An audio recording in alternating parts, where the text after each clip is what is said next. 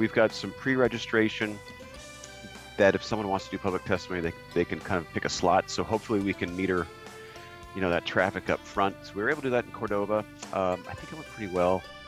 Tonight on the KRBD Evening Report, in-person public testimony begins next Tuesday at the Board of Fisheries meeting in Ketchikan. Ketchikan's Borough Assembly will consider a rezone of property along the waterfront promenade, and the CDC is asking Americans to avoid cruise ship travel. Those stories and more coming up.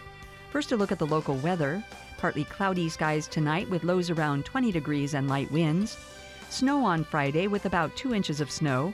Highs around 30 degrees, southeast winds to 15 miles per hour. Snow Friday night with light snow accumulations. Lows around 30 degrees, southeast winds to 15 miles per hour. Rain on New Year's Day with highs around 40 degrees, south winds to 10 miles per hour. Rain and snow Saturday night, lows around 30 degrees. You're listening to the KRBD Evening Report. I'm your host, Maria Dudzak. A rezone request for a quarter-acre vacant lot along Ketchikan's waterfront promenade is up for public hearing and final vote at the Borough Assembly's meeting Monday night. The request comes from K&B Real Estate, a Puerto Rico-based company that also owns other properties in downtown Ketchikan. Developers hope to build a mix of housing and shops. The lot is currently zoned for heavy industrial, which does not allow for housing. Only one neighbor expressed concern when the matter came before the Assembly for first reading on December 20th. A consultant representing the owners said that the new building would retain the character of Ketchikan's historic Newtown and would not block views. Borough Planning Director Richard Harney told the Assembly that if the lot is rezoned, the Assembly will have limited review powers over the development. The Assembly unanimously approved the rezone request in first reading. Neighbors and others, again, will be able to ask questions and provide feedback during Monday's public hearing. In other business, the Assembly will consider calling on Canadian regulators to immediately pause permitting, development, and expansion of transboundary mines upstream from rivers that flow into southeast Alaska. If passed, Ketchikan will join several other southeast communities, including Craig, Juneau, Sitka, Petersburg, and Wrangell, along with environmental groups and a consortium of tribal governments, in seeking changes. Ketchikan's Borough Assembly meets at 5:30 p.m. Monday in the White Cliff Building. Members of the public can weigh in at the beginning of the meeting and during public hearings. The full agenda is available at the borough's website, where the meeting is also live streamed. It's also available on local cable channels. The citizen board that decides on seasons, gear, and area for fishing in Alaska opens up the new year in Ketchikan, meeting for nearly 2 weeks on Southeast Alaska's salmon, herring, shellfish, and groundfish. The Board of Fisheries Southeast meeting has been delayed a year because of the COVID-19 pandemic, and the board has been meeting online for the past year. That was until an early December in-person meeting in Cordova on fisheries for Prince William Sound, along with the Copper and Susitna rivers. The board's executive director, Glenn Haight, says that Cordova meeting went as well as he could have hoped. I was on pins and needles in the Cordova meeting just because of all the new things that staff was working on and doing. They were running a Zoom meeting simultaneously with the board meeting and running that out through YouTube, which is how people can watch the meeting. But we were also doing a lot of side rooms that involved staff meeting with stakeholders or staff meeting with board members and things like that. So there's just a lot going on, and I guess what I would just ask is everyone's patience as we sort of sort out some of the tech, and if we have bandwidth problems, we might have to slow down and readjust. But there's just we're doing a lot of things that we haven't done before. The January meeting in Ketchikan will look somewhat similar. One difference is masks are encouraged but not required at Ketchikan's Ted Ferry Civic Center, unlike the Cordova meeting. Anyone attending in person is required to register. That's also required for anyone planning to testify, and people testifying will be assigned a time. Haight says that's an attempt to cut down on the number of people gathering together indoors. Public testimony tends to be the busiest time of the meeting, like right away, where everyone comes and they turn in their public testimony cards and wait to go. And, without that certainty of when you're going to go, you sort of you show up at once. So we've got some pre-registration that if someone wants to do public testimony, they can kind of pick a slot. So hopefully we can meter, that traffic up front. So we were able to do that in Cordova. I think it went pretty well. There's some video conference participation by staff, but not by the public. Testimony is required in person for the public. The deadline's already passed for email comment on the proposals. During the meeting, people can tune in to a live video stream. Ketchikan, like most of the state, finishes up 2021 on high alert status because of COVID case numbers. The 7-person board will be considering 153 proposed changes to commercial, sport, and subsistence fishing regulations. That will be broken up into 2 sessions. The board will address salmon and herring proposals at the first, starting January 4th. That includes proposals to change king salmon management and the Sitka Sound Sacro herring fishery. A second session to address shellfish and groundfish could start around January 12th. Haight says that's subject to change, as the board plans to start that second session as soon as the first is done. Sign up for public testimony is on the board's website. The registration deadline to testify for the salmon and herring session is 2 p.m. on January 4th. There will be a separate time for testifying for the second session. Between the 2 sessions, the meeting is scheduled to run January 4th through the 15th. The Centers for Disease Control and Prevention is once again asking Americans to avoid cruise ship travel. With the emergence of the Omicron variant, federal health officials say that even fully vaccinated passengers can catch and spread COVID-19. On Thursday, the CDC raised the risk level for cruise ship travel to level 4, its highest level, which means even vaccinated travelers should avoid cruise ships.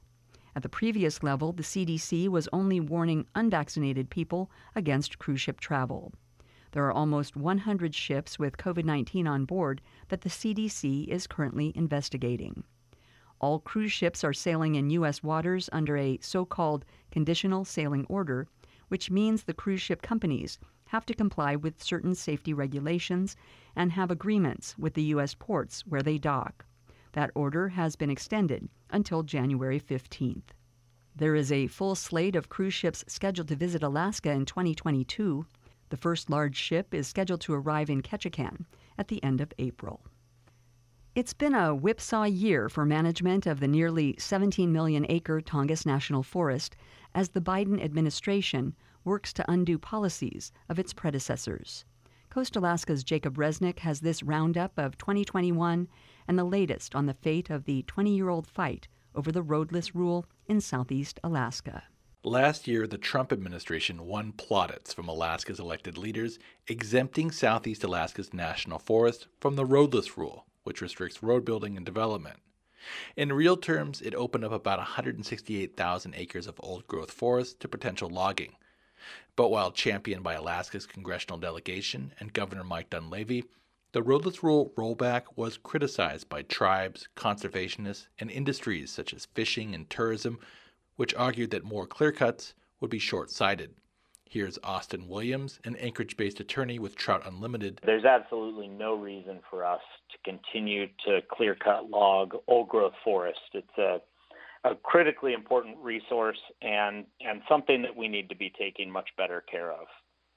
That was shortly after word came from the Biden administration that the exemption would be overturned, restoring protections to about half the largest national forest in the country.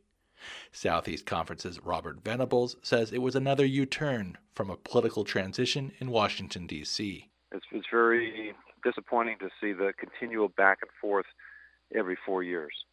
It wasn't until November that President Biden's Agriculture Secretary Tom Vilsack, who oversees the Forest Service, released more details of its plans. I don't know how many times the Vilsack can announce the same thing and have it sound like news. That was Juneau attorney Jim Clark, who helped lead a lawsuit, later joined by the Dunleavy administration, to preserve the roadless rules exemption. It was dismissed by a federal court. But the upshot of the November announcement was the opening of a 2-month comment window for the public to weigh in on the future of the Tongass. In a filing published in the Federal Register, the Forest Service noted that Southeast timber industry is a fraction of what it once was. Tongass National Forest-related logging and sawmilling fell from just shy of 200 jobs in the early 2000s to around 60 workers in 2018. This comes as the commercial fishing industry holds steady and the cruising and independent visitor sectors expect significant growth despite hiccups caused by the pandemic. Additionally, Southeast residents who rely on the federal lands to hunt and fish for their food had argued for more protections. Don Hernandez chairs the Regional Advisory Council on Federal Subsistence.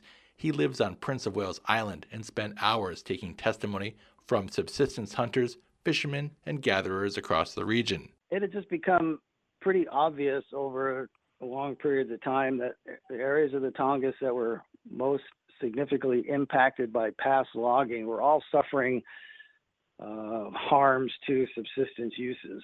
So far, the Biden administration's actions are a return to the drawn-out rulemaking process that could be undone by a future president. More permanent protections for the Tongass would likely require an act of Congress. The Forest Service's comment period over its proposal to return roadless protections to the Tongass remains open now until January 24th. Reporting in Juneau, I'm Jacob Resnick. And this look back at the events of 2021 in Petersburg. I'm Joe Vignicki in Petersburg, where residents debated the future of health care for this island community with the ongoing backdrop of the COVID-19 pandemic. The conversation has to be more about the realities of living here and how we can provide the best care at the best price for the entire population. Residents posted signs around town backing the Southeast Alaska Regional Health Consortium, hoping to spark a discussion about who should get to build and operate a new hospital here. The Petersburg Medical Center, the community hospital for more than a century, wants to replace its aging building with a new one and is seeking grant funding. Meanwhile, search expanded into behavioral health and dentistry in Petersburg with changes and retirements for a local nonprofit and a business this year. Local residents protested against a face covering requirement in indoor public spaces in February. An outbreak later that month had schools returning to distance learning and other closures, and it was Petersburg's largest outbreak during the pandemic. That was until November, when case numbers skyrocketed. The medical center expanded its home health program, with nurses bringing care directly to patients. If it wasn't for the home health people, I wouldn't have made it because I was too weak to drive myself. I was too weak to even walk. I was too weak to do anything. It's been very scary for me. The borough disbanded its emergency operations center and most health mandates at the end of June, but continued with unenforced face covering requirements during times of high case counts. Throughout the year, the community rallied around a teen getting treated for cancer in Seattle. Joseph Tagabon had a warm homecoming in November. Joseph's here. He's whole. He's alive. I can't be more thankful. A two-family business, Hammer and Wecon, celebrated a century in Petersburg with multiple events throughout the year. The Little Norway Festival and many other local events returned with in-person gatherings as well. Petersburg saw a return of small ship cruises, with companies mostly requiring vaccinations for passengers. One company did end a voyage in July with an outbreak during a port call to Petersburg. Seafood processing companies mostly required a vaccinated workforce, and those workers kept busy this summer with strong catches of seafood. Fishermen saw high and, in some cases, record-breaking prices for many species. In Petersburg, I'm Joe Vignicki. That's all for tonight's edition of the KRBD Evening Report. You can get the show as a podcast with your favorite podcast app, or you can get it on your smart speaker. Just ask it to play the KRBD Evening Report, or just ask it to play KRBD. Thanks for listening. I've been your host, Maria Dudzak.